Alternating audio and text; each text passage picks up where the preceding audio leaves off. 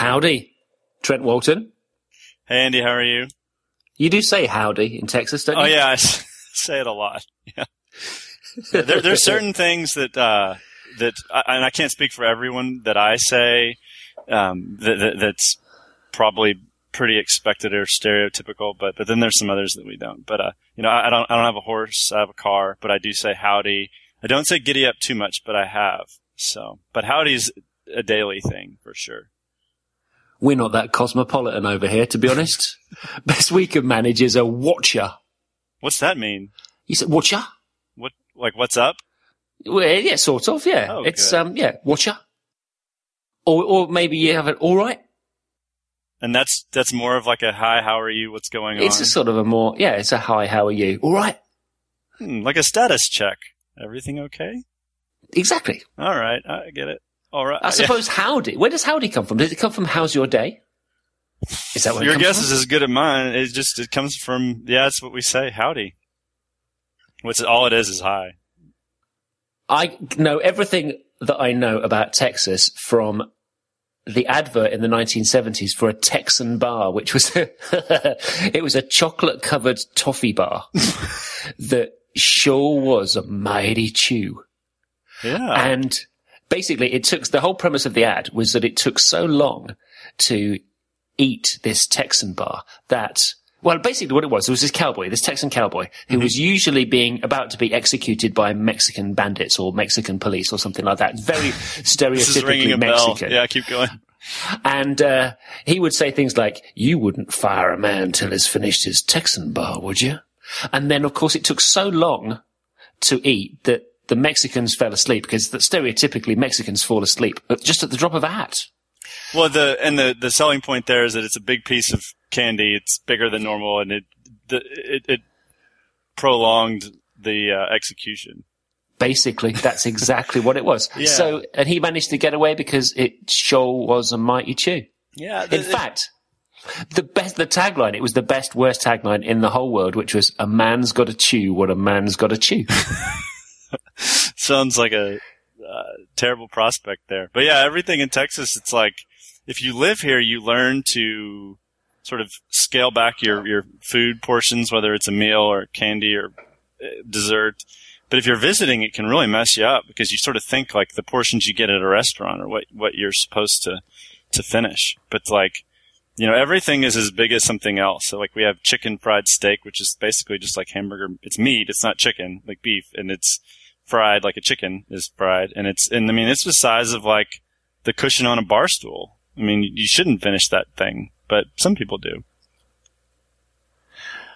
There are lots of things that you have that we don't, which makes me sad, because you have much, much, much better barbecue than we do. Oh, that's one thing I'd be sure of. We sort of, and if you're over here in the States, it's every region has its own. I appreciate all, but I would, I'm very adamant that our beef brisket barbecue is the best you can get. So. Well, I've eaten barbecue in quite a few southern states now. And I quite like a Memphis barbecue.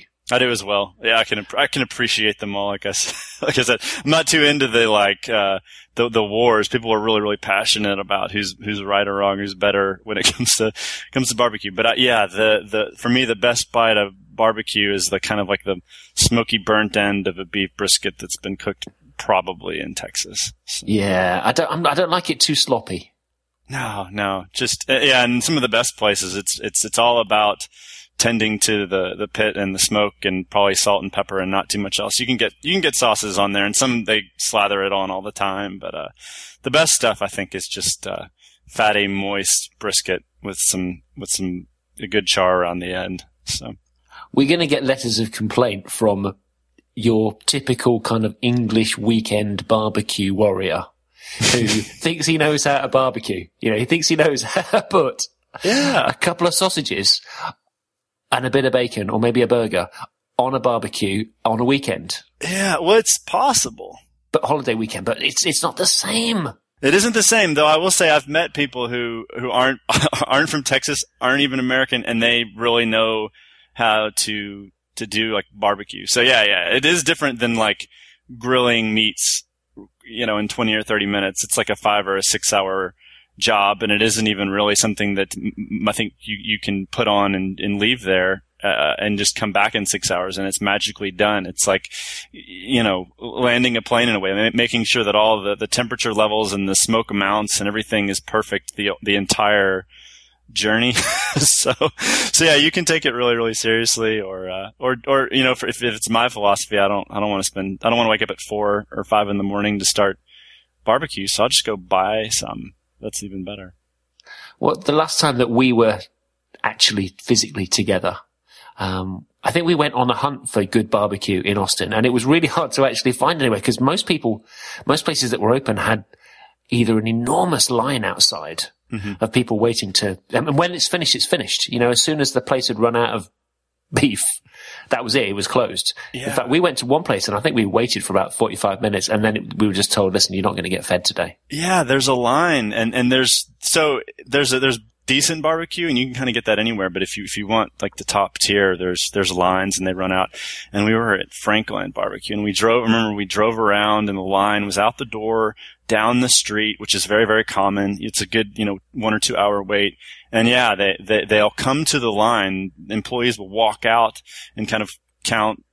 They'll know how much food they have left and they'll walk down and they'll say, all right, if you're here, you're probably waiting for no reason. You should just go because we're going to run out of meat in the next 20 or 30 minutes. So, yeah, we left and we had brunch at Olivia, which is good Austin local food, kind of a farm to table restaurant. So it was probably a lot healthier than, the barbecue, but, maybe not as legendary and, momentous. So I can't think of a restaurant that you queue outside the door for 2 hours only to be told that you're not going to get anything to eat. I mean, it's like the Apple Store on iPhone Day. Yeah, except to me better. I mean, and there's secrets around it we've found. I mean, and that is right now the most popular best. And it lives up to the hype for me, but we've also found that you can call them. And if you're going to order a lot, something like an order of $80 or more, you can call ahead and, you can just go in and pick it up. We knew this was after we hung out because I probably would have just gone for it. But we've done $80 is a lot of meat. Yeah. And it's usually a group that will do it though. Oh God, I'm going to confess that, Dave and Reagan, my two coworkers and I, there was one day when the first time we figured out you could do this, I think we were, and maybe we didn't wait in line, but I remember spending somewhere between $60 to $80 on barbecue. And it was, if you've ever bought fireworks, like here we have fireworks stands and you go and you get like little firecrackers and little rockets. And I remember being a kid and you would go to buy fireworks at these stands, which the fireworks stands and the barbecue joints are all kind of in a trailer, all kind of the same thing. And there's like a menu taped to the wall written in marker and they'll ask you, what do you want? And you just start saying yes. And you realize you've spent way more than you should. Your entire allowance is blown. You have no lunch money. You got firecrackers. And Reagan and I are picking up lunch. Dave's back recording a podcast at his house. And we're like, we'll go get lunch. And we got barbecue and we just kept agreeing to buy more and more. And we realized, we're checking out and we bought $60, $70 worth of barbecue. Oh, we'll never eat this. And took it home and I think I had like 2 or 3 lunches. I just kept eating it and, we never made it off. I was sitting on one of the couches in their living room and we just finished work that day. Kind of, I don't know if we got anything done, but, it was a lot of fun. Basically just turned into brisket afternoon. So. Did you get the meat sweats? Oh, I don't know. Maybe being native, I don't. I just, yeah. I kind of go into a lethargic state, which is kind of nice. Maybe it's a meat high. I don't know. Yeah, I've had something similar. Yeah. You eat a lot of barbecue. You eat a lot of meat. There's a place that everybody seems to pile into, when people come to South by Southwest. Salt Lake.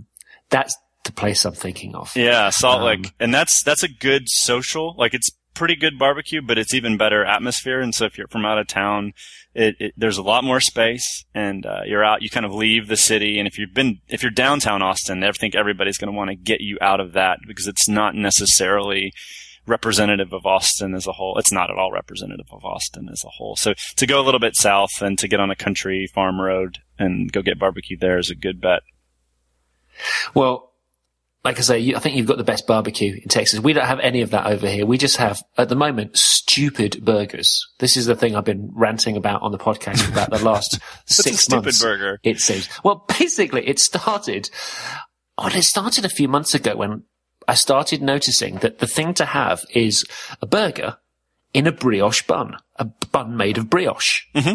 Oh, okay, I have heard you talk about this. And I thought that it was just some kind of Ponzi southern thing.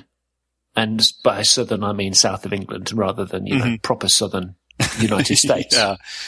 You know, because I'm sure that in Birmingham, Alabama, they really do not have any brioche buns to put their burgers in anyway. So it started off with that, and then it's just kind of snowballed out of control, really, because a few weeks ago, somebody sent me a link to a burger in a donut. Mm-hmm. Literally, not a jam donut, a ring donut, cut in the middle, burger in there. Crazy thing. And then there was the Yorkshire pudding burger. No way. And last week, it was the ultimate Christmas burger that somebody sent me a link to. And that contained a 5-bird roast, venison, and deep fried sprouts. Oh, man. That was the burger that was there. Anyway, I thought that was going to be the end. In fact, I thought, no, I'm not going to talk about burgers anymore because people are just they're going to tune out. No, not again. He's talking about burgers again. Yeah, I'll spare you because I could do probably a whole hour on it. I have a deep appreciation for burgers. And, well, I love a good burger. I mean, even down to I'll rate a burger based on the order they put the ingredients. Sometimes you'll have an avocado on a burger if you get kind of chefy and fancy. Well, if you put an avocado next to a tomato, the slippery, slidey nature of the burger, it loses its structural integrity. Anyways, I'm going to stop there. That gives you an idea of how bad. This is fascinating.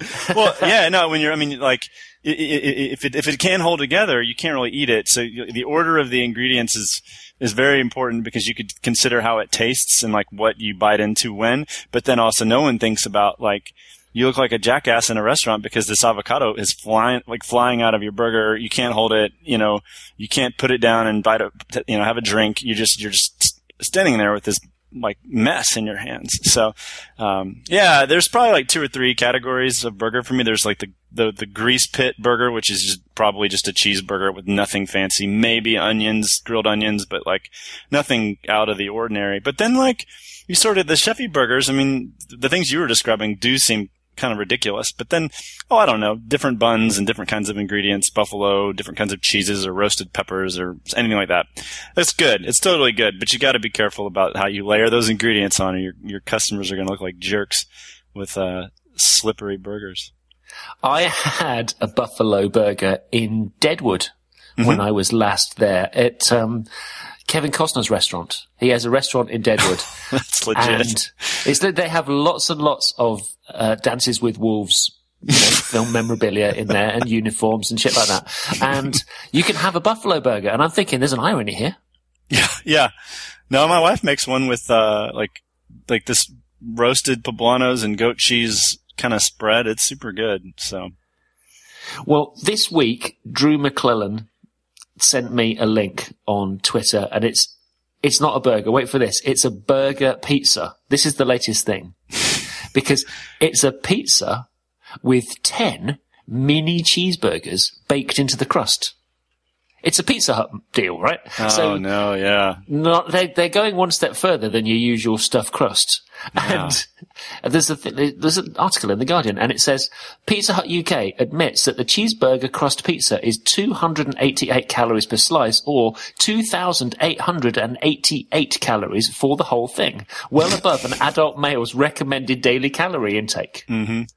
Yeah. And I know everything's bigger in Texas, but try topping that. No, I wouldn't want to. That seems like the sign of the apocalypse right there. Burgers and pizza. Burgers and crusts. I don't know. It's too much. Can't top that. You can't top that. There's no more room for toppings on a pizza like that. The worst thing I've seen growing up was Taco Bell would wrap a taco in a taco in a taco. So it was a tortilla, it was a tortilla with beans in between another tortilla shell, and and there was a joke on Saturday Night Live commercial where they were wrapping it in a waffle. But this is all a joke. I mean, it sounds like Pizza Hut is getting actually close to the parody of a double-decker taco from the 90s. So Taco Bell never made it over here. Good. Yeah, it's terrible. The last time I had Taco Bell was 2002, and I got food poisoning. So those days are done.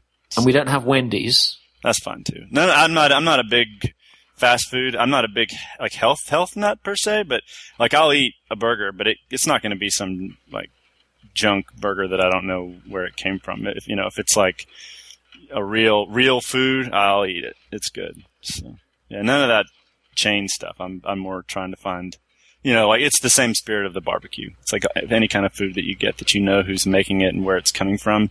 This is just better to eat. So. Well, you look like a lean kind of guy. You're a lean-looking guy. It doesn't look like you indulge too much on the burger front. Well, you exercise so you can. it's the whole purpose of it. So yeah, earn it. And then what do you do? Oh, I like everything. My favorite is swimming. It just feels like the lowest impact sort of thing. So like the thing that if you want to do for your whole life. And it's hot here, so you can swim like 6 to 8 months out of the year easily. And then a little bit of weights and a little bit of running. So.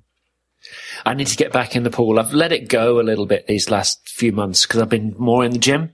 Yeah. And, that was what kickstarted my whole new fitness thing, was going in the pool every morning.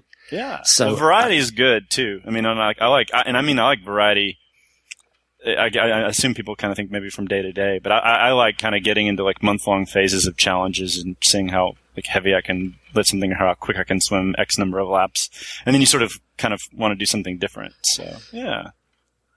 Well, I try not to bore people by tweeting too much about weights and things, because I'm sure people just get fed up with it now. It's like poor old Jeffrey Zillman. Every time he used to go training with Body by Hannah. I remember that. Yeah. Or maybe he probably still does it. There was actually a bot, I think, is Jeffrey at the dentist or in the gym, I think, was the bot.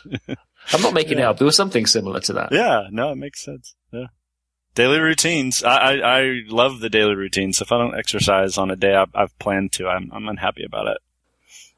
I've noticed you haven't been tweeting much lately. I mean, not as often as I seem to remember you doing in the past, maybe. Yeah. Oh, I think it comes and goes. I do a really good job of separating kind of like the weekend time from the work time. And sometimes I'll tweet stuff that's sort of more relevant to the weekend. But, I remember before I had children, people were just like, well, you're not going to have any time and life's going to be terrible.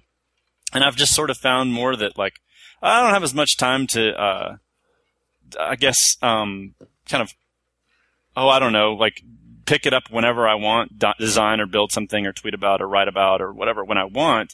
But I don't feel like I have less. I just have to be a little more purposeful about it. But yeah, like on the weekends, there's a lot less for me just because I'm being either happily being lazy, because it's been a long week, or, the kids are, and you can only flood the internet with so many, vines and Instagrams of your children. So I try to keep your vines of the kids dancing or I try to make them count down the hallway are legendary. I do love those. I'll try and find some and put a link in the show notes. Oh, if you can, I'll do it. That's my favorite. Like we talk about like the thrill of creating something, like, and usually it's like a design or a layout or whatever. You've designed something and you're finished for the day and you go back and you look at it again because you're so thrilled with it. You're just like, wow, that came from nowhere. It happened. I did something neat. I felt the exact same way about that stupid video. I was like, this was a fluke. Like the fact that the kids were dancing on beat together at the exact same time. That's hilarious. Oh, it was funny. It was really funny. But I've noticed a few people being quieter recently. I'm wondering whether or not we're falling out of love a little bit with Twitter. It's I'm trying to find like my place. There's two things that have changed about it that I don't know if I have a strong opinion. It's not like I have like a valid critique, but just why I've been maybe quieter is because I don't know what to do with it as much.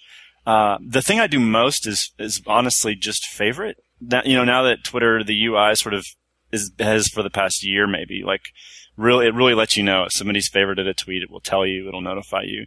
And it's kind of my way to sort of be like, hey, I don't have anything to say about that, but I read it and like I'm with you or something. But the two things that changed that sort of freak me out or that leave me a little confused is sort of the retweet and favoriting functionality from like what users see kind of is the same now. So in my main feed, it'll tell me if you favorited something or if you retweeted something. So they're kind of the same button.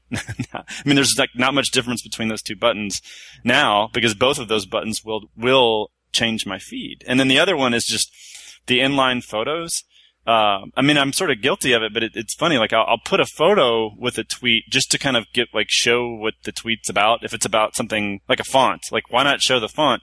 And then it just sort of turns into like this like weird BuzzFeedy like engagement driven thing when I kind of maybe liked more when all we had was words. I don't think we'll ever go back to that, and it's maybe fine or okay, but it's just been different. It's like I don't know exactly what to do. Do you not use a third-party client like Tweetbot? I like the main. I do. I go kind of switch back and forth, but I really like to sort of assess things at least, and I'm probably 50-50, or maybe even a little more with the native stuff. I like to assess things because I feel like you get an intent for where the service or the business is headed based on like what there's a lot you can read into fairly or unfairly when you're using those things. So I think a lot about that. I mean, for like a week, I was like, wait a minute, like favorite and retweet's the same to them now. What is that? What does it mean? So, yeah. But at the same time, like, still my favorite, still what I use the most, so. I don't really use anything else, to be honest. Oh, a small digression. If you can hear what sounds like somebody raining golf balls down on my ceiling, that's pretty much what's happening. We seem to be in the middle. It always happens when I start to record a podcast. We start to get some kind of hailstorm. Wow. So if you wonder what this sort of strange rumbling in the background is, it's because it's now just helpfully started to rain. Yeah. These big hailstones on my ceiling, on my skylights.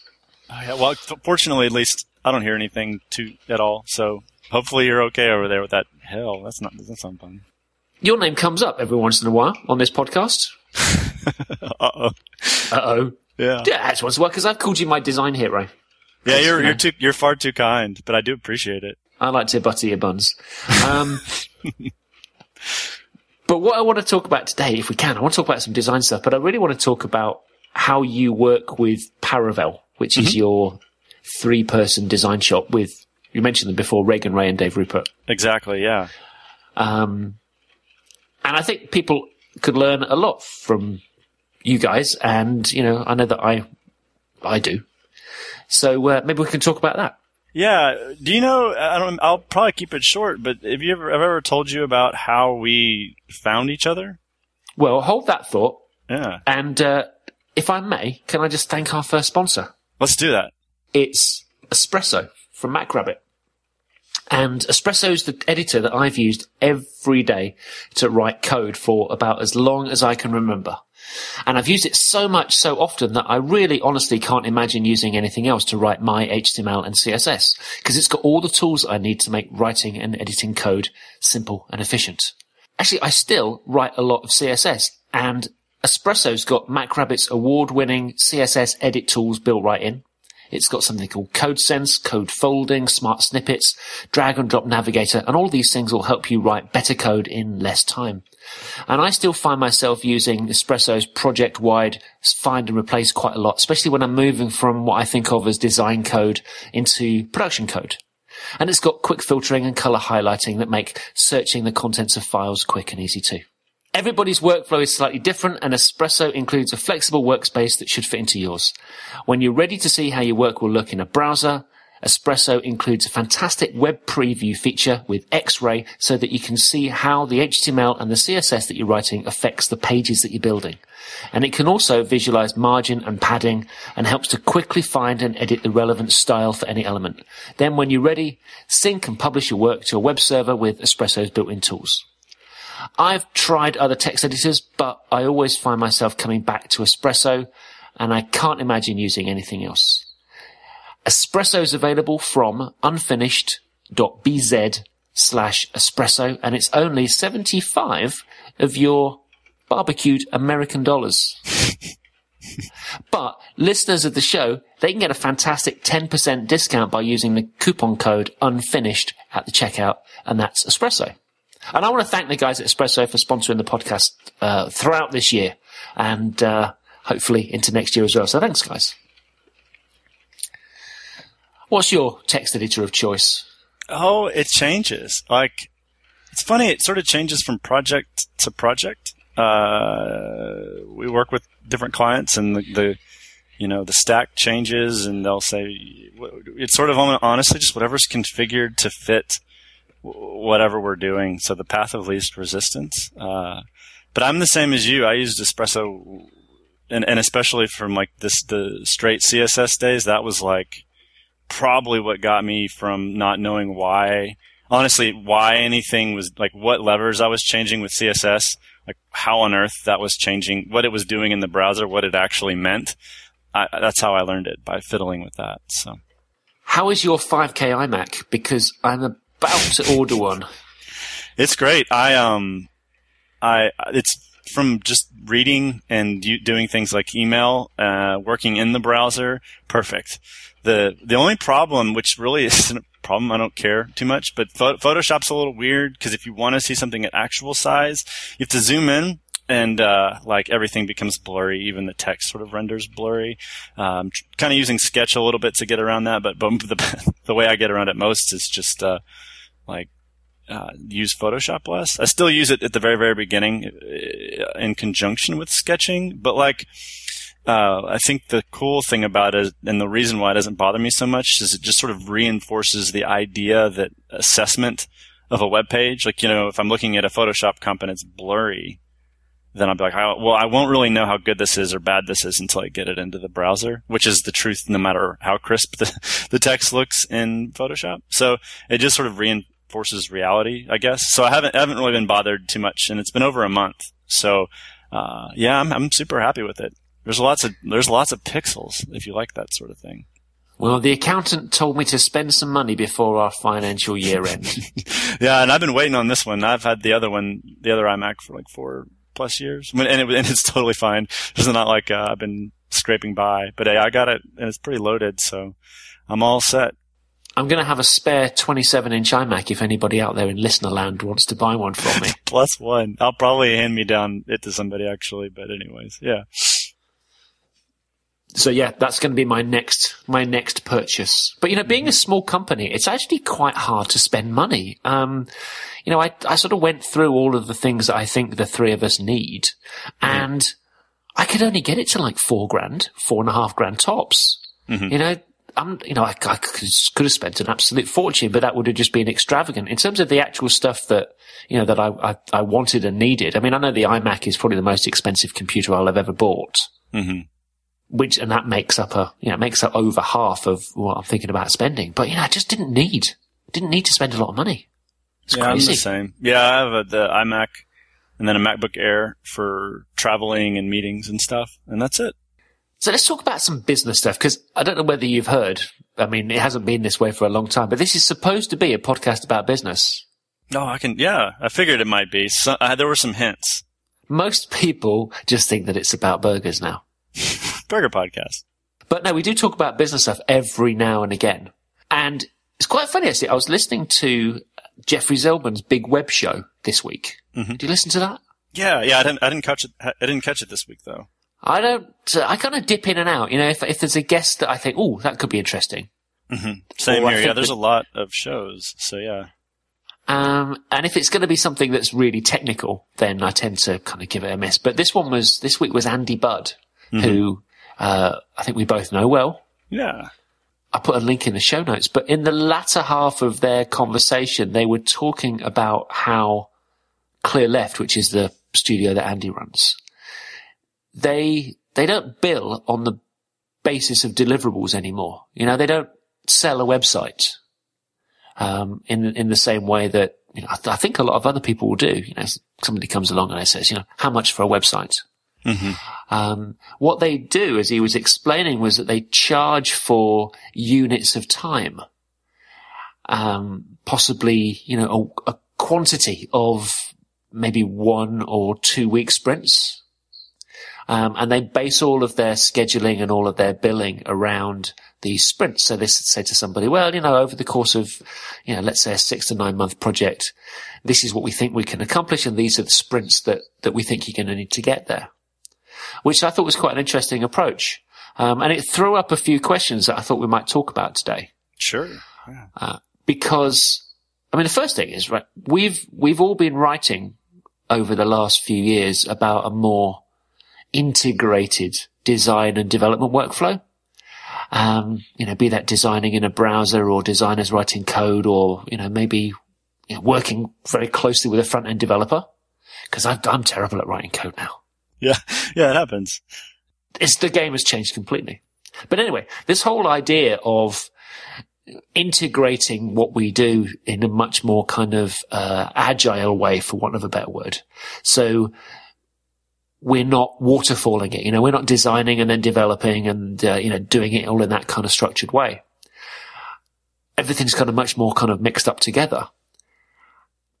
Does that make actually estimating and working out what we're supposed to charge and then charging for it more difficult? I mean, for example, in a waterfall process, we used to, it was easy to work out and explain and then invoice for what individual people do. You'd have so many days of design, so many days of development, and an integrated approach just makes that so much harder. Yeah. And I mean, I think it's also worth noting too that with this integrated approach for most, just the process, but also the scope of sites has exponentially grown. So you think about websites, by and large, a long time ago, were brochure sites. So they're fairly straightforward, and they meant a lot less to the organization. Now most of our clients, at least, and this is just based on our recent experience, like the website is probably the product. It's the thing that makes the money. So there's a lot more people involved, and there's a lot more prototypes and exploration necessary to figure out where you're going. So it makes everything muddier and blurrier in that sense. But that's, I think, what clients need if they're in that situation. And I think it's all kind of related to each situation. If we had a client that was a small startup type of a business, a startup not necessarily being like something funded with investment money, but just like, hey, I want to start a restaurant or I want to open a shop. They probably really do though need like a fixed cost or a project cost, even if it's phased out or however we could do it. That's necessary. But by and large, I mean, yeah, most of our clients, it's the website is the product, or it's so intertwined with the product that like the stakes are still really, really, really high. So it isn't like, let's get a website up and sort of like put up the flag and tell people we're open for business. This is how users react to it and all these other metrics that it's measured on and all this kind of stuff. So the stakes being higher, it just sort of started to make sense. And we're very similar to Clearleft, I would imagine, but that we just, it sort of mirrors what the client's doing. If they do 2-week sprints or months-long sprints, we sort of bill and work into those cycles. And we sort of, in a way, kind of become employees / consultants somewhere in the middle, or it kind of goes back and forth depending upon the day. But yeah, we sort of book ourselves for a month is kind of the standard thing. And usually it comes in chunks of like 3 or 6 months. So, which I like more because the complexity has grown. It takes longer to do anything. And I mean, there's still times when it's like 3 or 6 months and you're like, wow, I used to, the beginning of the early days of Paravel, we launched these little websites like one a week, to pay the bills, and we just work really, really hard and really, really fast. And now with these larger, more complex situations, they're not even websites. I just called them situations because that's what they are.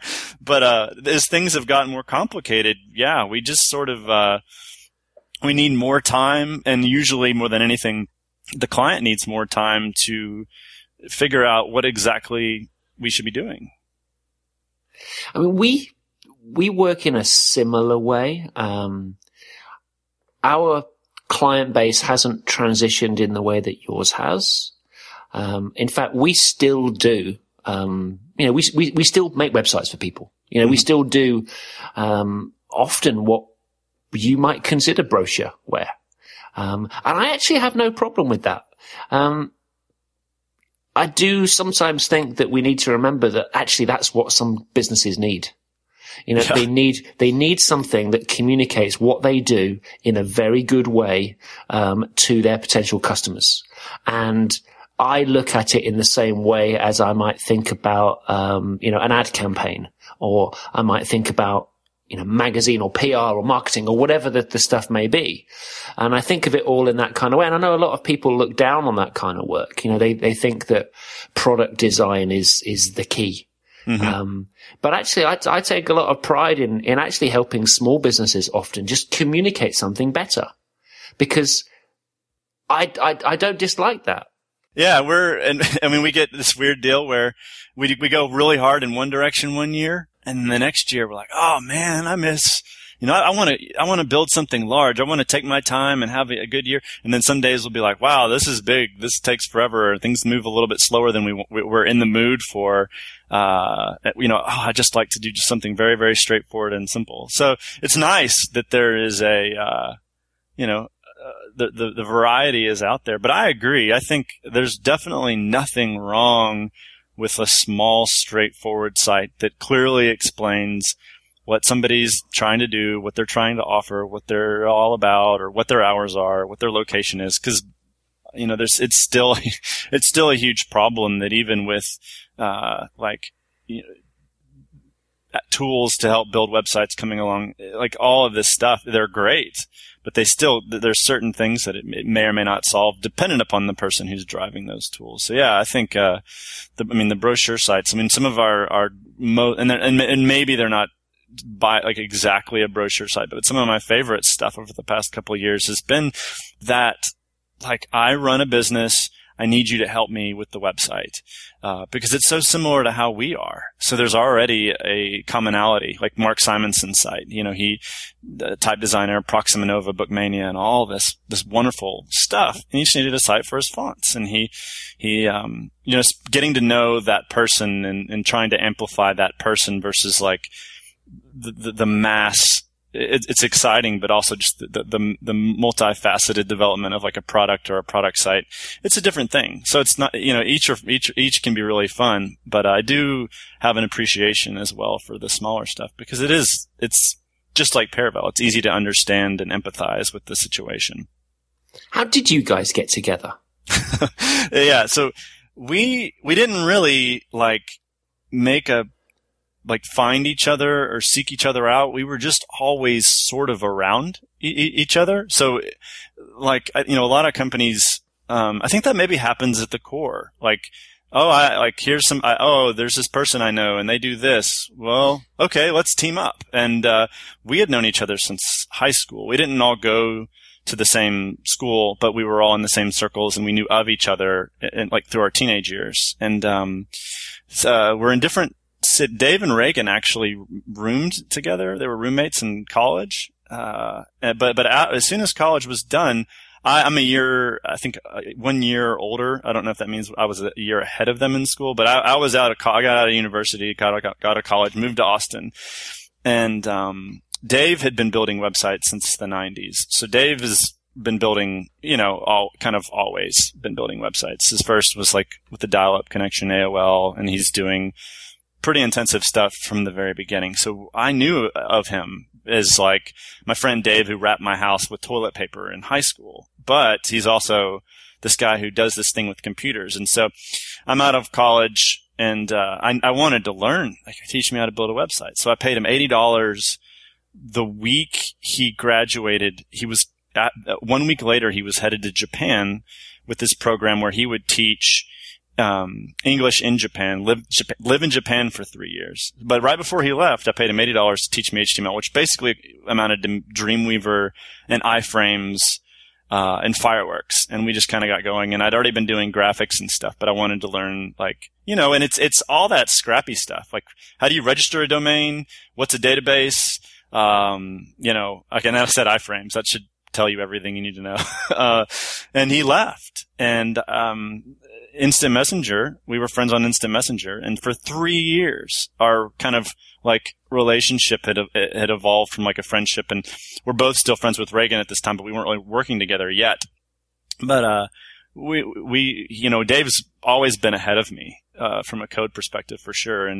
But it was I was probably like a parasite to him. He's in Japan and I'm like, you just woke up. I've been up all night, but hey, could you look at this and tell me what's broken? But it kind of also was a show and tell thing where we developed this kind of interesting relationship of how to build websites and how to be enthusiastic about it. And it was clearly both like the passion that we had. And Reagan had got into design. He has an advertising degree, and he got out and was doing kind of like marketing design, not specifically web. And it's still really early days of web. So eventually Dave came back and worked with Reagan, I think at a real estate development company, and they were doing websites for like the neighborhoods or the properties or whatever you'd call it. And I was working in Houston building websites. It was like 8 websites for 8 small companies at a larger company. And it was just, when that was done, I knew why keep me around full time? So I was worried about that. And Dave and Reagan, I don't think they had a wonderful time doing these real estate sites. I think that their future was uncertain. And my background is my dad, he's retired now, but he started a company with two people. So I was like, that worked out for him. I'm going to do that. So I heard some stories of Dave and Reagan, kind of just the stress and anxiety of not really knowing where they're going to be. They kind of the real estate company would move them around. So they weren't really like living at home necessarily. They were sort of living where the development was happening. And finally, we just decided, the initial commitment was that we were going to bet on each other. We didn't really, there was no like, how good are you at this and how good am I at that? It was like, no, the 3 of us are going to be in control of our own destinies at all costs. We're going to pick the kind of work we want and do whatever we want and set our own path. And that sounds romantic and amazing and wonderful. And it wasn't at the beginning because we had to make money. It was horrible. I have a lot, I'm like 90 to 100% gray hair on my head. And before Paravel, like it probably wasn't that much. And maybe that's just natural aging, but you could feel every month I would wake up and I would say, I've got to sell X amount of money to pay our bills. We each needed to make like whatever it was, a very modest salary, something like somewhere around $30,000 or maybe a little more, a little less. And we weren't really doing that all the time. It was very much like call everybody hey, I heard you might need a website. Like, can I please do this for you? And we'd all, it was just terrible. But like that wasn't like that forever. And we kind of got our footing and things were kind of stable. We were working very, very hard to keep things going. But as we started to get our footing, we realized, okay, like, things aren't dire, and that sense of achievement, it really wasn't much about like the quality of the work we were doing, though. I think we were doing really good by our clients, but it was just this thing of like, oh wow, we've committed to each other. We've had tons of fights about like the design process and me doing things the wrong way or just whatever, us disagreeing. And it turned into this thing where we realized like the more we invest in each other, that's probably where our value is going to be. Just the relationships.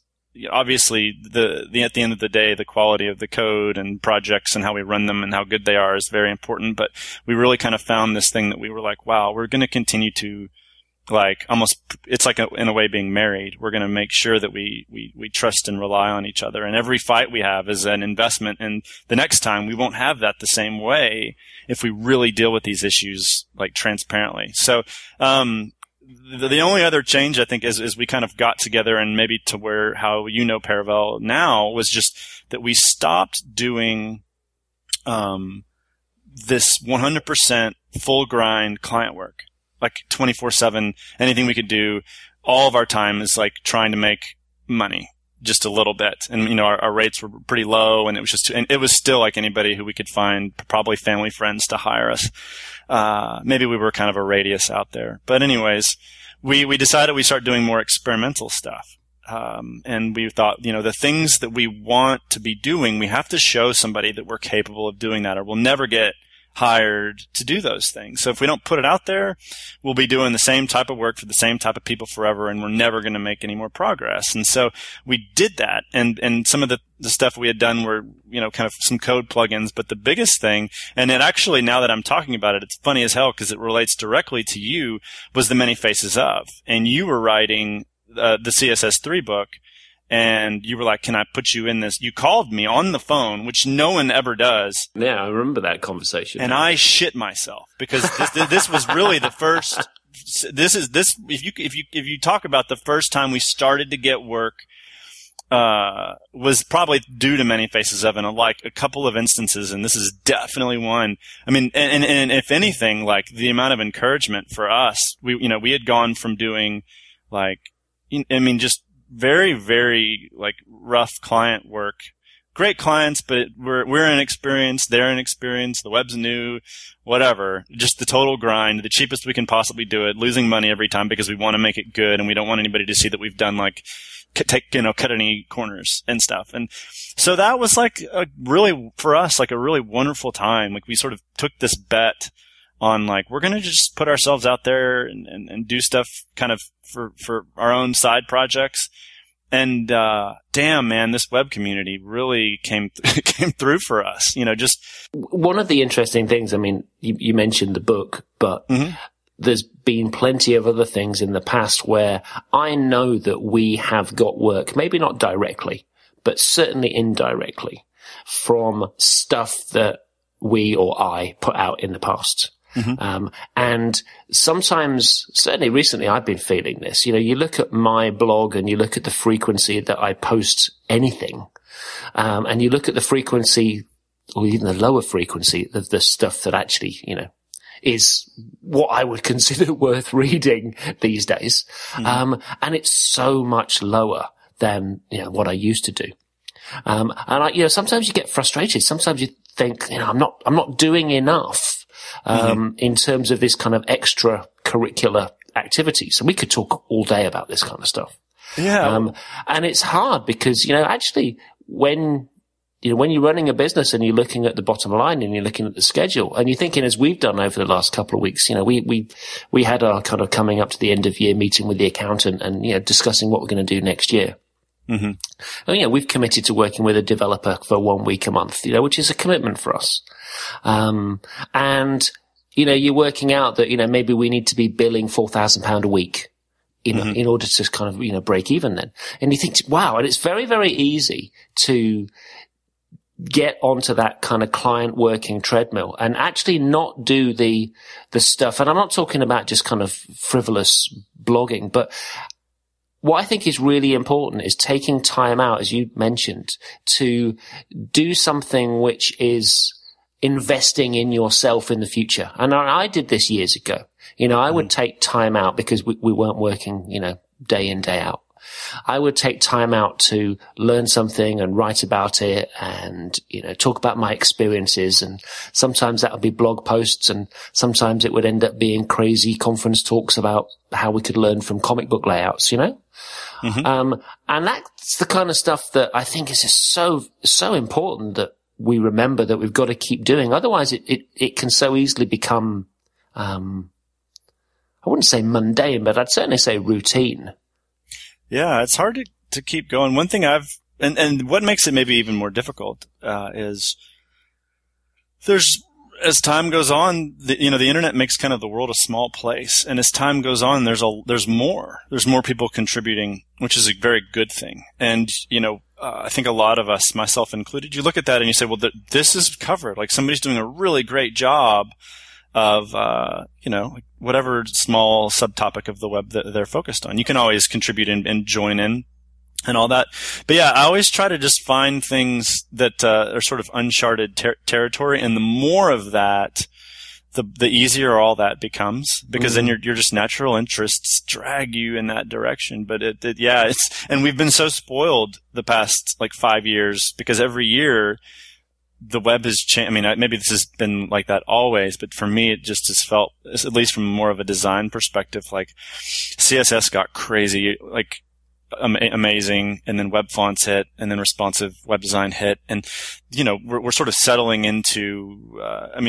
All these things have been so transformative. It's probably shouldn't happen every year where it completely changes. Sure, there's tons of changes now with tooling and being more efficient and prototyping and workflows, and it's still very, very exciting. But it's like you got to find you kind of got to find a piece of that and get going in some direction. And I think, yeah, recently for me, it's definitely been like kind of working with, like we use a lot of static site builders and Jekyll and things, generators. And, that's been good. But I mean, now it's kind of been really almost most of the stuff that I do is trying to maintain the control that I want over like the build and design of a layout, probably specifically, just like working with media queries and maybe things like Flexbox to really get a page to do what I want. And so that's usually where the side projects kind of come back, is I'll, be like, I really need to like find a way to make sure that I still have it in me to control a page to the extent that I want to be able to. But you always seemed to me to be somebody that was interested in much more than implementation. And I've been talking about this. I've got a conference talk, which there's video of it out there anyway, but I've been talking about this quite a lot recently. I think that as an industry, we've got very, very, very focused on tools and process. And along the way, and people say, but it's because the web's matured that everything now has to look exactly the bloody same. And I think a lot of it's got to do with product design too. But I look at your work in the same way as I look at somebody like Jason Santamaria or Dan Maul, who I have enormous respect for. Dan Maul, somebody that comes from a background which is much more to do with more traditional design, possibly advertising, certainly agency work. And I look at yours and their work, and I think that's the kind of stuff which has soul in it. And I use this word very carefully in the conference talk that I choose to choose my words very carefully, because you don't want to say, listen, design's just terrible, because it isn't. Actually, the design of a lot of people's work right now is, of a very high standard, but the art direction side of it is lacking, and the conceptual side is often lacking so much. And I think that's what I've always liked about your work, is that, there was always more of an idea there, not just the actual implementation of a good layout or good type or, nice color scheme. Yeah. I mean, and thanks, by the way. I studied psychology in college and I've never had any formal design training. So I love that. Those two guys are amazing, Jason and Dan. But there's something that happens with layout and design for me, and I've never been able to, like, I think this is what motivates me to continue to sort of make sure that, like, if we're going, sites are getting dynamic and and everything's being more complicated. Everything's on GitHub and I'm in terminal. Fine. Like, I'll do whatever it takes, and I need to make sure that I'm capable of getting things up and running and making changes and committing changes and all that. But it's, for me, all for the sake of, like, it's maybe not I'm writing out modules and building all this stuff. Sometimes I am. Sometimes people are holding my hand, probably Dave. But more than anything, I need to have control of the layout. And it isn't necessarily like a page, but I need to be able to like tweak and finesse how everything works together. And if I can't, then I feel lost. And so, like, yeah, I mean, there's so much about efficiency, and things are better. Like, we're quicker, and we can build a site in seconds. We just, download, npm install XYZ and get some tasks going and break it, and then have a real developer help you, and then you're fixed, and then you have a site. It's awesome. But there's this thing of, like, Frank Camaro has I think it's a Do Lectures talk, but it's like he talks about doing things the long, hard, stupid way. And there are times when I believe fully that is necessary. And I guess, like, whatever I might perceive, I think what you would call soul, or like, I see that. And for me, I think it's like what I would call finished. Like, when I felt like there's a human being who has, we can automate as much as we want. We can automate a grid. We can use like SAS to build all this stuff, and we can just get really, really clever, and that's good. But I want to, once that's happened, I want to go back through and triple check and it's maybe good or bad, but I want it. If the site's important, and as I was saying at the beginning, sites now they're more important, and we have to be fast. We have to release stuff, all this. But I want to have time to just sit there and make sure that like everything that was automated, like it's doing exactly what I wanted. I mean, I've worked with clients and we've worked on a site for a year, and I've come back and realized, oh, whoa, we automated the grid, and now that like the space between columns, and whether the grid's like a formal grid system or just like a sidebar next to a main piece of content, something happened, somebody changed something in the generator, and now the columns are too close.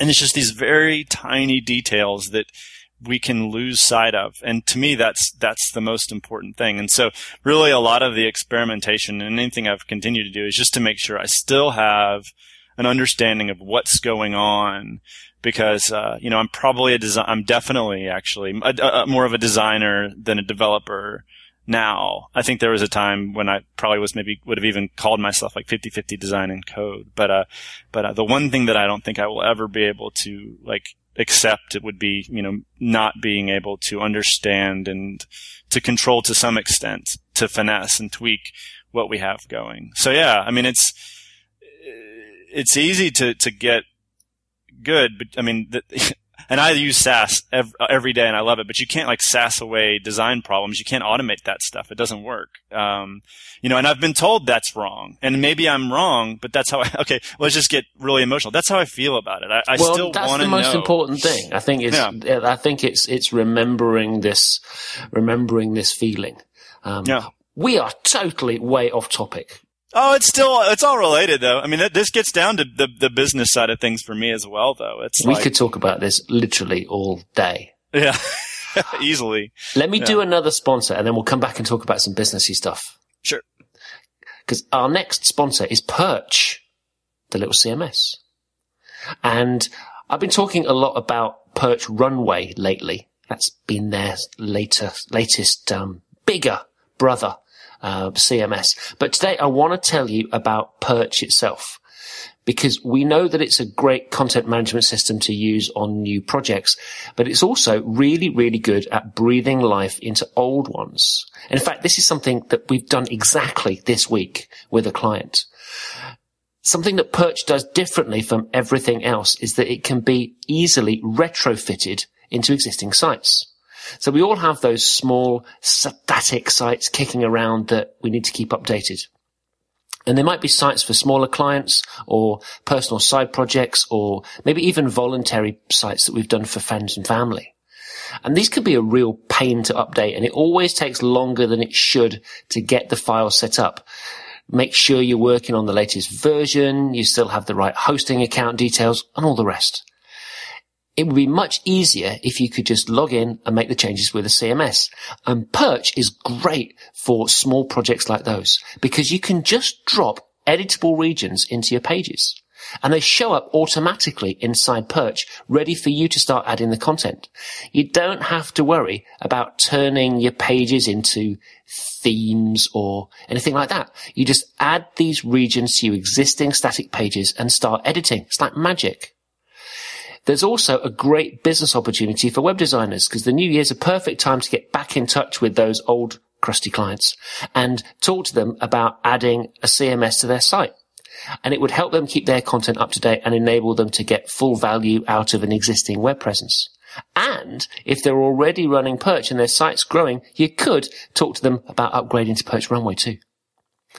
Now, Perch is just 50 of our English pounds, plus the value-added tax, per website, and there's no ongoing costs. Now, I love Perch, and I know you will too, so to find out more, go to unfinished.bz/grab-a-perch, and then they'll know we've sent you. I do. I really love Perch. It's my favourite little CMS. We were talking about the business side of things. How do you work with billing at Paravel now? Do you invoice for your time and Reagan's time and Dave's time on the day that you work? So maybe, one day it might just be you, so it's one man's fee, or another day it might be two or three of you and 2 or 3 fees. How does it work with you? The way we are, and it's, you know, we're the three of us, and there is no more. If there's ever more, it would be like, hey, here's a friend or here's another company you should hire. We'll let you guys work out those details. So we don't get involved in any of that stuff. So it's all three of us all the time. I mean, if we're all three working, that's good. If it's not all three of us, it's the same. Though I would say that most of the time the way we work is that we're all over each other's business. So like there's very, very rarely are all three of us not working on something. And, you know, it usually takes two people to be chiseling on something. And so and I kind of migrate back and forth between the two, between Dave and Reagan. And obviously now with the way, you know, working styles and processes changed, it's really just the three of us standing around a prototype arguing, which is, I guess, we get paid to do. But, and the billing just works as the cycle works. So if it's like, you know, somebody needs us for like a couple of days and they just want us to look at something and maybe do like a performance audit or something like that, some sort of a consulting deal, we'll just bill whenever that makes sense. So we'll just bill for those few days. And then if it's like a 2-week or like I was saying earlier, like the month or 3 months or 6 months, we usually just bill monthly, especially if it's a client we've worked with before. You know, the upfront stuff sort of becomes less relevant because you just sort of have like an ongoing relationship. And I mean, in the old days, it used to be like we'd have a 3-phase project with the deliverables of the website clearly defined, and we do like a third up front and then a middle payment and a final payment or something along those lines. It's always kind of changing. But now, yeah, it's sort of like you got us in full force for a month or two or 3 or 6 or whatever it is. And, we work and we bill monthly that way. So, you know, yeah, I mean, and it's, we kind of used to worry that, you know, we wouldn't be like fully utilized for like the full day, but that's never what we normally do is that we just sort of get latched onto a project and it's kind of like make your own way. And so as much change as you want to see happen at a company or as much as you want to take on, you can take on. And so I've never run out of stuff to do. You know, we've been doing this kind of style for about 2.5 years, and I'm as busy as I could be. So it seems to work out for us and for the client. We feel like it's like fair, and it's not, there's not a lot of minutia and the billing kind of relationship, kind of back to the idea of us sort of being like a consultant contractor / quasi employee, not in a formal sense, but you know, we do sort of like bolt on to teams. Mm. I mean, I was thinking when I was listening to Andy Budd on Jeffrey's podcast, because they're a big company now, ClearLeft. I mean, I think there's I can't remember exactly how many people, but I wouldn't be surprised if there's like 30 of them or more. Yeah. And obviously in a situation like that, it comes down to, I suppose, like any big company or, you know, whether it's an accounting company or whatever it might be, a consultant, it comes down to billable hours. And I would find that incredibly difficult to manage because I'm the world's worst multitasker, for one thing. And having to work out who's working on something at a certain time and, you know, how much to bill for that, would be a logistical nightmare for us. So that's why we do a similar thing, I think, to you, in that we try, when possible, to have what we'll call a studio rate, which basically involves, you know, everybody. All three of us basically working on that one project at one time. And what we'll actually do is we'll include expenses in that rate as well. So, and I think that makes it easier for the client. It makes it easier for us because we don't have to bill for every kind of line item. And well, you know, if we have to buy a typeface, then it's included. You know, if we have to get on a train, you know, go see a client, it's included. We don't bill, you know, for every little individual thing. Yeah, and if there's a recurring cost for, let's say, a Typekit account or some other kind of license, we'll make sure that gets bought by the client in their name, and then they can just pick up the billing on that, you know, ongoing. Yeah, we're the same way. And the rate is more than our, you know, traditional kind of weekly rate, but it works out better value overall. And that's what we try to sell people on. I mean, it doesn't always work. But if we can bill that, let's say, £4,000 a week, which is what that studio rate is, then, we're making money, we're covering our costs, and it's just like one kind of easy thing for the client. And that's how we like to try to work it. Because I think any other way just becomes, because then you've got to say to somebody, well, I think that's going to be, 10 days of a designer working on something and, 5 days of a developer working on something. And there's some kind of strange overlap where on day 6, you're billing twice as much or something, and it just becomes, wow, it's way too complicated. Yeah, and imagine if you go down that route, you would need somebody to kind of manage the gathering of that information and the explanation or communication of that to the client. So, yeah, and for us, I mean, being this about the same size at 3 people, it's easy if it's a client that's sort of small or newer and the site is relatively small, the exact same way. It's like you register your domain, you register your Typekit account. We don't, this will be ongoing stuff for you. It doesn't have anything to do with us. You can, so we've never, and I could see how it'd be tempting to want to be like, yeah, we'll do all this and, we'll maintain it I'll maintain your Typekit account for a nominal fee. It's like whatever, like that's a joke. It's like, sign up and let them say, like, pay whatever it actually costs and leave it be. That you can get really stressed out trying to build all that kind of stuff in. So, well, yeah, we used to even do things like, I mean, this is going back donkey's years now, but we would arrange people's hosting for them and, build them on an annual basis. And you'd be making just the minutest amount of actual profit. Yeah. If you had lots of small clients and you were billing a reasonable amount of hosting every month, in terms of cash flow, it was, sometimes useful.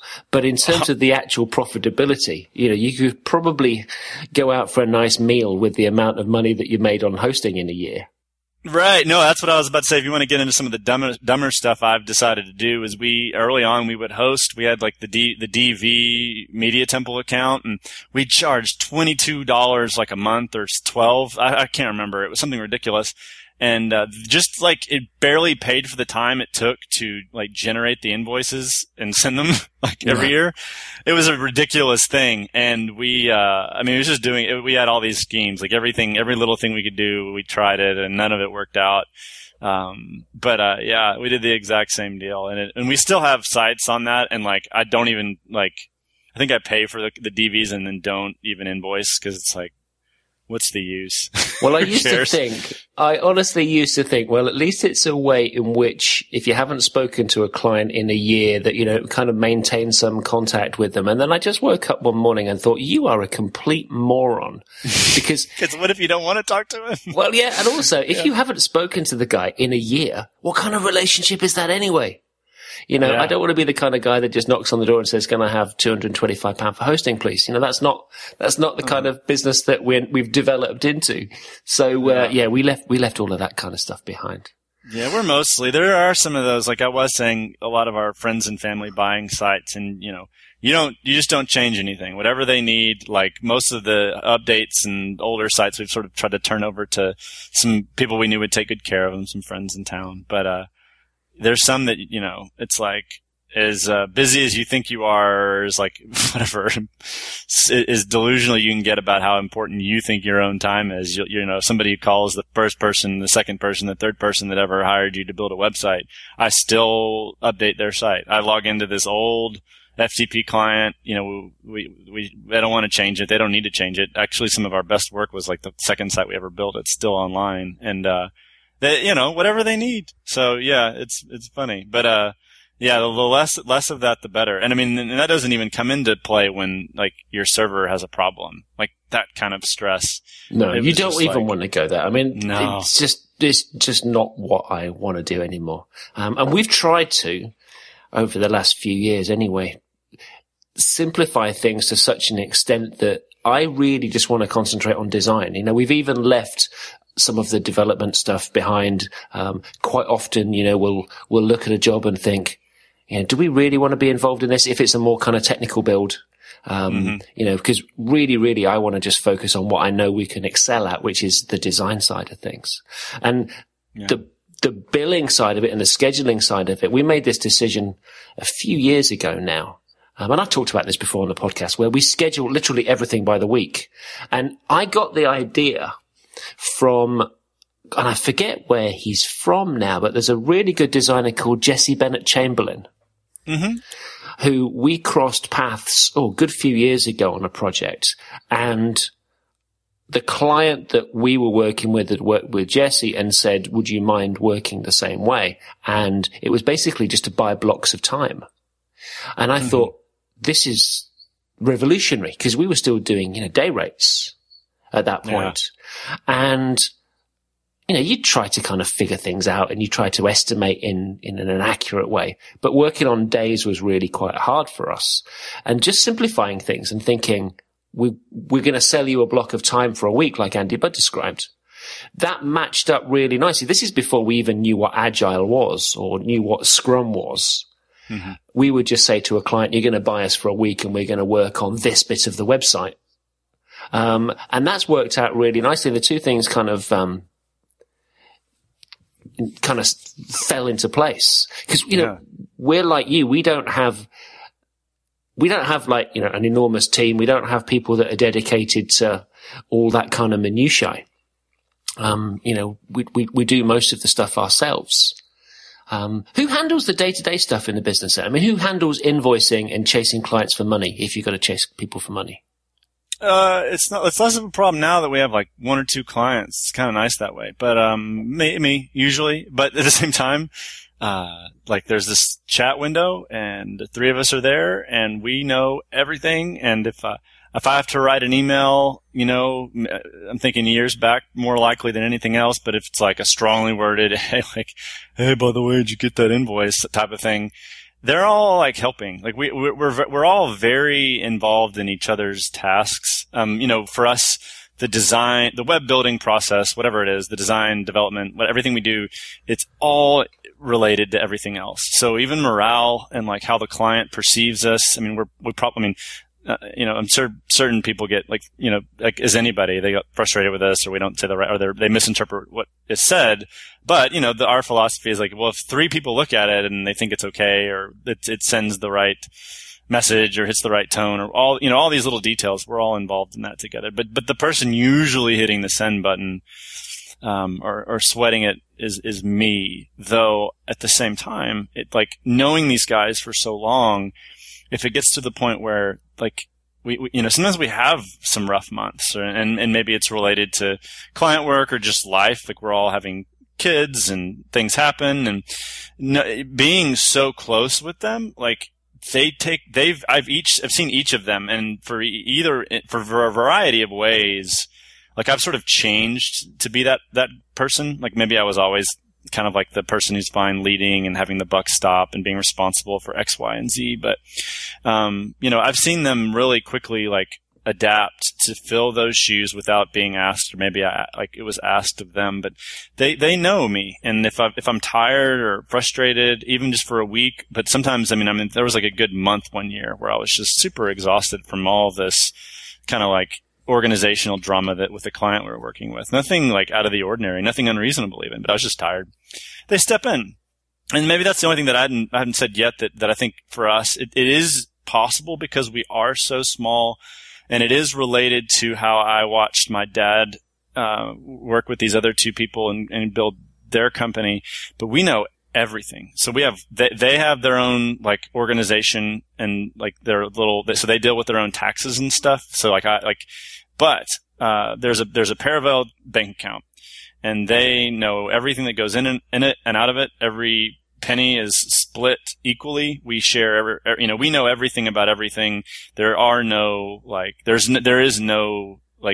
secrets. There is nothing that they don't have access to.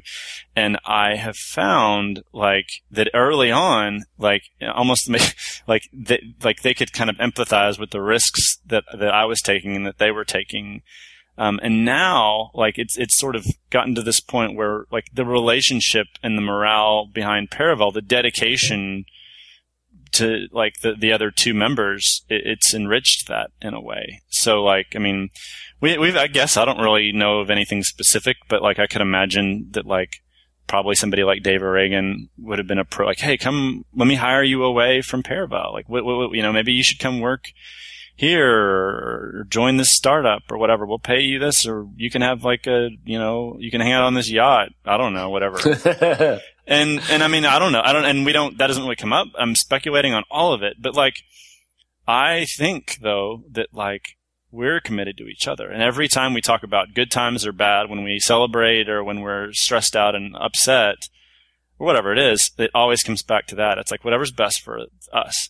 And like, I'll get a little sappy, but I mean, this is to me, why would you take the risk? And it isn't because it's more glamorous. It's because when your business partner, friend, or employee, like coworker, whatever it is, like when I had kids, the thing we do, like during the day, help make that possible. Like, in no way do like I claim any kind of like enable. Like I did not enable like Reagan or Dave to live their lifestyle or have their kids. But this thing that we have built and contributed together is this thing that has made a lot possible. And so being really transparent with each other and sharing that, that's the. If there's anything I'm proud of, it's that. Like we've gotten some good jobs. We've had some good projects. There's some work that maybe is still online that we're still proud of. Things change and move really quickly, but man, it's the business with those two guys. Well, you've built that, you've built that relationship for, a very long time. Yeah, we're on year 8, I guess. I mean, and that's formally, we like, that doesn't go back to iFrame Dreamweaver years where we were working together in limited capacity. But yeah, I mean, that's the one thing, you did. Like, every time, I mean, there were days where early on I would try to sort of like, art direct a project like Reagan's designing, but I have this idea because I talked to the client and like, I really think it should look like this. And nothing he does, no matter how good it is something that I would recognize is awesome because it's not what I pictured. And so very, very poor leadership on my part, the early days. And we'd have these fights about that, and they would leave and like one would be unreasonable or I was being unreasonable. I'd be like, man, I wonder if like, they're going to quit like over this or something. Like maybe they won't come back, or maybe they've had it. Maybe they've finally had it. And we were never driving in that direction, but it was like every time we had arguments and I maybe made that one sound way more dramatic than it was. If you want to do a made for TV movie, it should be that dramatic. But anyways, but every time we would go through these, it goes back to them being invested and me being invested and transparent. Like every fight was almost like another deposit in the relationship account in a way. So like, it's almost like a GPA. The first, you could fail out of school real quick if you don't have anything as a cushion. But the more experiences you have and the more you get your grades up, it's like less likely to just fall completely apart. And so, 8 years of arguing, it's like, well, it's pretty, it is what it is, and we pretty much accept each other for good and bad. Do you have any kind of defined roles? I mean, you talked about leadership earlier on. Is there somebody that sits down with a client and negotiates? Is that you?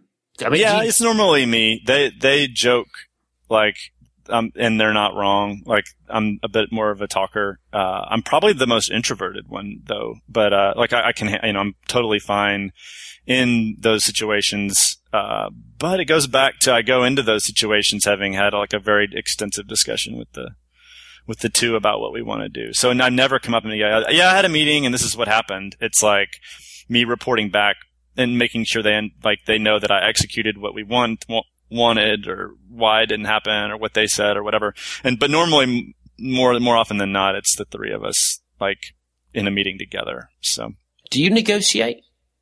I don't know. No, I mean, no. Like, if it's a job we want to do and like somebody's like, well, this is if it's a budget thing and like we want to do it, we're malleable. But like, no, I think we're pretty confident about what we're worth and the value we bring. We work very hard to like we were just talking, stay on top of things. So no, I mean, if you're not, and that's something that I think comes with experience. Like early on, I had no idea what we were worth, and it was probably not much because we just hadn't done any of this before. So, and our first website, it's like we don't even know if we can finish. We've never finished anything. But the more you do it, the more you're like, well, this is what it costs, and this is, you see things run over, and maybe some things run short, or some things go good and go bad. There is a bit of like reliability and like expertise you bring. So yeah, no, I don't really negotiate. You stick to the rate. Oh yeah, and I'll say rate. I'll talk about our rates in the first email or two. Like we're busy guys, and we definitely aren't the type that's like, well, what do we think we could get out of somebody? I mean, we know what we're comfortable with, and we sort of, we're comfortable with ourselves as designers and developers or whatever, and so yeah, no, I mean it is what it is. So and we're very, very transparent. Like we communicate if we have anything we're worried about. We almost probably over communicate if we're working to continue working with a client here soon, I think. And like we were like, is there anything that we haven't done well? And they're like, no, things are good. We're going to keep going. This is great. And then like three more times in different meetings, I've been like, really, can you maybe ask somebody else? Like, tell me is there anything we've done that if we've been too abrasive, if we pushed something too hard or not hard enough? So yeah, we're very big on like fostering those relationships. And so I think the farther you get with these clients, I mean, it's like, it just becomes kind of a non-issue. I need to make more of an effort at that, actually. I need to do the thing where, you sit down with someone and say, how can we improve this? It's not something that I do often enough. Something I need to improve on this coming year, I think. We've lucked out because some of the clients we've had have been local. They're like based in Austin, and so we'll see them more. And like that, like as I was saying earlier, is the deliverables have expanded to more of like a full service, holistic kind of a situation where you're working with an organization and like all this stuff. It's like, that's the design process. Yeah. Like right. Having a meeting and knowing to pick like a battle or not or whatever, like this is all design now. It's very, and some days I'm still very like fuzzy on it. Like, what am I, like, I don't even know what I'm doing anymore. I used to just, you build the sites and you deliver the sites and they're done. That was complicated enough, but now it's business. It's, product design. It's employees and morale and all these things we're kind of finding ourselves in the middle on. And we're not like professional businessing people. We're having to become that for sure. Very few people are, though. I think that's one of the things that is so interesting about this whole area is that you can be a great designer or developer, but that doesn't mean to say that you're going to be comfortable and natural doing this kind of businessy things.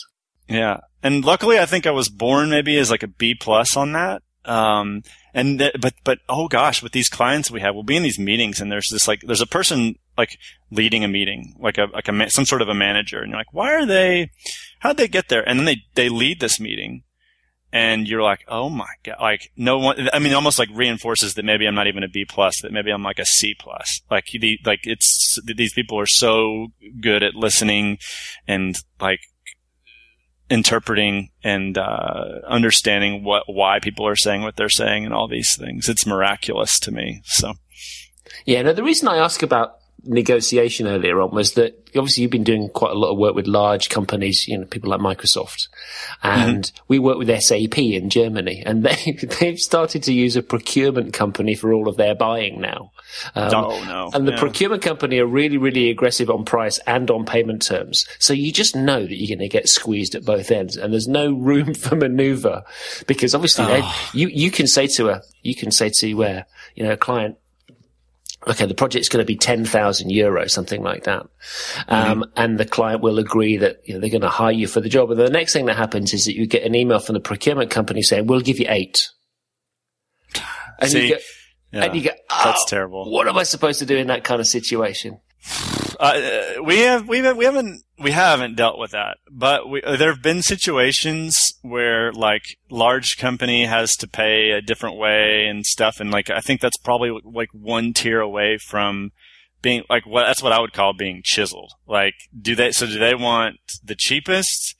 I mean, and maybe that's where we're headed as sites get larger. My dad's business was in turnarounds, and they basically it was like they repaired power plants and refineries. So people like at a big company like Shell would take bids, and they'd procure, to talent or just, labor to weld and repair and bring cranes and do all this very heavy duty stuff. And you would hear these stories, and maybe that's how life is. Like everybody's, their job is to save the other company money. So, like that's how it is. But at the same time, this influenced how we run Paravel. But the lesson from them was always, well, we still thought value was important. We wanted to be the most reliable, quite quality version of that, even if they were going to chisel, because when it needed, we wanted to work for people who wanted it done right. And so, I mean, I would just bark, not that I'm like good at advice or telling you what to do, but I would just bark as far up that ladder as possible and be like, okay, so like, just so you know, like, this is how this looks to web designers, like, or this is how this looks to anybody who does a job that cares about, like, do you want to get sold down the river? I could sell you anything for any amount of money, but I mean, to be chiseled, that sucks. And so, I definitely, you asked about negotiations. I had said what I said, but at the same time, I wouldn't know how to handle that. I probably wouldn't want to. I'd be like, if you want us to work, I mean, that's a bluff or whatever, but like my first knee jerk, which is usually just what comes out of my mouth, but it's like, if you want us to work with you, we can't necessarily do that. Like if this is about chiseling, then well, it comes back chisel someone else. It's funny we talk about stone, because it comes back to something that Andy Budd was saying on Jeffrey's podcast this week, which is a lot of large organizations, and particularly government organizations or museums or universities or whatever, they think about buying creative services in the same way that they think about buying cleaning services, or they think about I think Andy actually said a ton of gravel. Yeah, that's perfect. And we have removed ourselves like from the bidding process of like government, like from a university, that we were very excited about, because it was it was just too complicated. Like the first step was that, the person who was going to run the project called us and like, or maybe it's like one radius over, maybe there's a rule, because we never heard from him again, but he was like, you guys, we want you to do this, blah, blah, blah. So we were going to bid, and we realized it was too much for us. Like this document and this whole process we would have had to hire somebody full time to do it for like a month.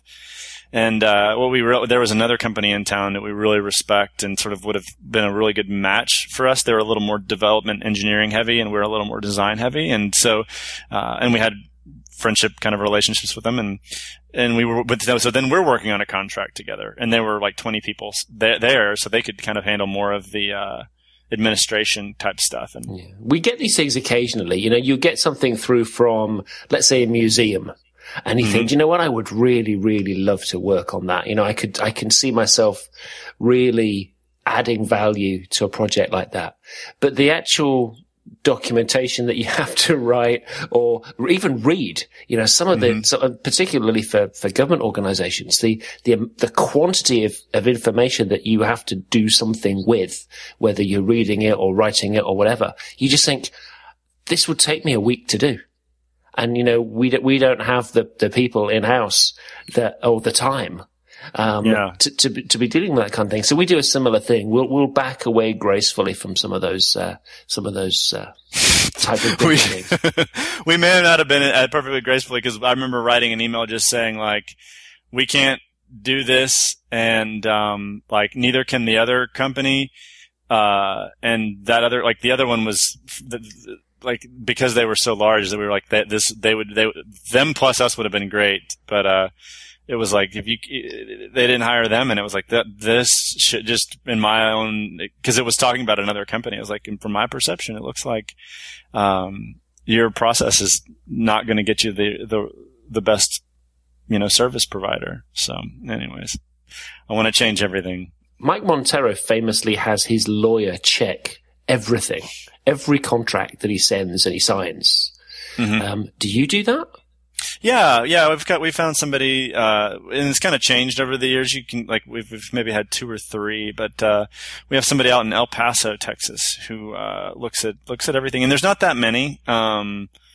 So it does get easier. I imagine if we had to do like one a month or something, it'd be a little bit laborious. But, we have one every 6 months to 12 months that's new. If it's a renewal, maybe we haven't, like, it's just like, that they've changed the years, and we've probably signed and agreed to like the master services agreement. So we're sort of operating within a larger document. But yeah, I mean, we've been burnt a couple times early on for nothing too significant, no big deal. But, actually probably more than the money, you just feel really angry and upset and stupid probably. So yeah, we'll have a lawyer look at everything.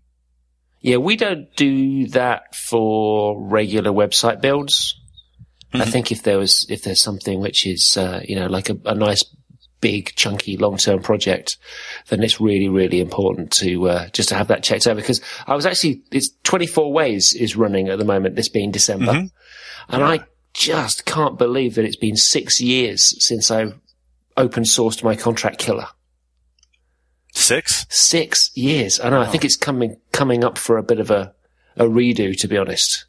I need to maybe take a bit of a look at it. But, contracts are so important. So important. Yeah. And I'm still staggered, every year when somebody like Cole Henley does his kind of freelance survey, just at the amount of people that don't get clients to sign a contract when they start working. Mm-hmm. Yeah. It's, you just sort of like a good accountant and a good lawyer. I mean, I don't know. You get to a point where you really probably just shouldn't. I don't know. You want to sleep better at night. Like there's maybe those things that people say about, an accountant and a lawyer, they'll pay for themselves. And that's probably true. I'm not arguing with that, but I mean, our accountant, it's not like my accountant that I have. He's not like this guy who's just like, oh, I'll save you so much money. He's the guy that if you get audited, he like gets excited. He's like, yeah, fine. Like I haven't been audited, but like he's also an accountant for somebody who has been. And there's this story where he was like, sure. And he flies out and he has these 2 boxes and he's there for like 45 minutes and he leaves with this gigantic smile on his face. So, it's somebody, it isn't somebody that like tries to do anything dramatic, but it's just like they keep everything very straightforward, like, I'm not trying to scam any money off the government, but I also don't want to be like taken advantage of and overpay or do anything stupid. I want to know exactly what's going on, and that's the same with clients. I don't want to like take advantage of them and get paid more. I want everything to be fair, and like accounting, paying taxes and contracts, they add a layer of fuzziness, and you need somebody to delete that layer. Well, let me say contracts can add fuzziness, but like lack of contracts can add triple that, and, like really sleepless nights. So you need, all these agreements need to be perfectly clear so that you can focus on your job. It's like I had somebody try to help me like hang, my TV in my house and do some AV work with like a different, like I wanted to use different speakers, and it took me hours. And I was so pissed off, and I wasn't hanging out with my family, and I'm like bleeding because I've hit my head and my arm on all this crap. Should have just paid somebody so I could focus on the thing I'm supposed to be, building websites and hanging out. So I'm way beyond that now. Like, if there's a guy to pay, I'm going to pay him. Yeah, well, it'll be done right. And I mean, again, TV is not that big of a deal. Freaking your whole business and like whether or not you get paid that month is big deal. So why, maybe that's the way I look at it. It's like, why are you going to do it at all if you're not going to do it right? And, that's from like coding something up, but it's also like, make sure you're covered. So yeah, get a lawyer. Well, I love my accountant because he's just told me that I can buy a 5K iMac. So mine's never done that. He's like Father Christmas, this guy. Yeah, no, I forgot what I was trying. He emailed me back one day. He's like, I'm not gonna, if you want somebody to talk you into, buying something, call your best friend, not me. And I was just rolling on the floor. I think mine might have been a little more ridiculous or far-fetched. The computer is clearly a business expense. So maybe it was like a cotton candy machine or fajita meat. I don't know. Who knows? Yeah, well, it's not an extravagance. I think that I actually really do need it, but we should wrap it up. Sure. We could just keep talking all this evening. Could be we could do a Guinness Book of World Records podcast next time and do a 24-hour thing. Well, maybe we can pick this up another day. Sure. So where can people find you if they don't already know? I mean, people, they know. You're Trent Walton. They know where to find you. Oh, yeah. I'm at Trent Walton on everything that I can think of. No underscores. Just my name, Twitter and Dribble, Instagram. What other things are there? Oh, that's probably all there is. Fine, maybe. Anyways, yeah, at Trent Walton. That's it. And then the company is Paravel, and it's Paravel Inc. PARAVELINC.com. Go check that out. And if you think you're at the wrong place because you see an illustration of 3 guys on horses, you're right at the right place. We actually do build websites. So I do love that illustration. Thanks so much for taking the time to natter with me for a couple of hours. I don't know what natter is, but I've had a good time. Thanks for having me. Well, I'm going to teach you lots of British words. What have we had? Natter, donkey's years, as my old nanny used to say. We should kickstart flashcards. Watcher. All right. Yeah. Next time you come to the UK, we'll make a concerted effort to send you home with some English slang. I want to learn. You have to also teach me how to pull it off. Because I've tried to say chuffed. It's like, hi, I'm chuffed. It doesn't work. I'm really chuffed. I can't believe you just said pull it off. Anyway. Oh, is that? Oh, shit. Oh, dear. I just have this nightmare. I'll be speaking over there, and I'll say something, and everyone will start laughing, and I'll realize, oh, wait, if you think about that word, that phrase a little bit harder, I messed up. Or just let it ride. It keeps life interesting. Thanks, mate. And have a lovely Christmas. Love to you and the family. Ditto. You do the same. And thanks very much. To ask questions and suggest topics, you can message this show on Twitter at unfinishedbz or email me, heHas@unfinished.bz. Thanks again to our sponsors this week. They were Macrabbits, Espresso and Perch. You can support our show by supporting them. And next week is episode 100.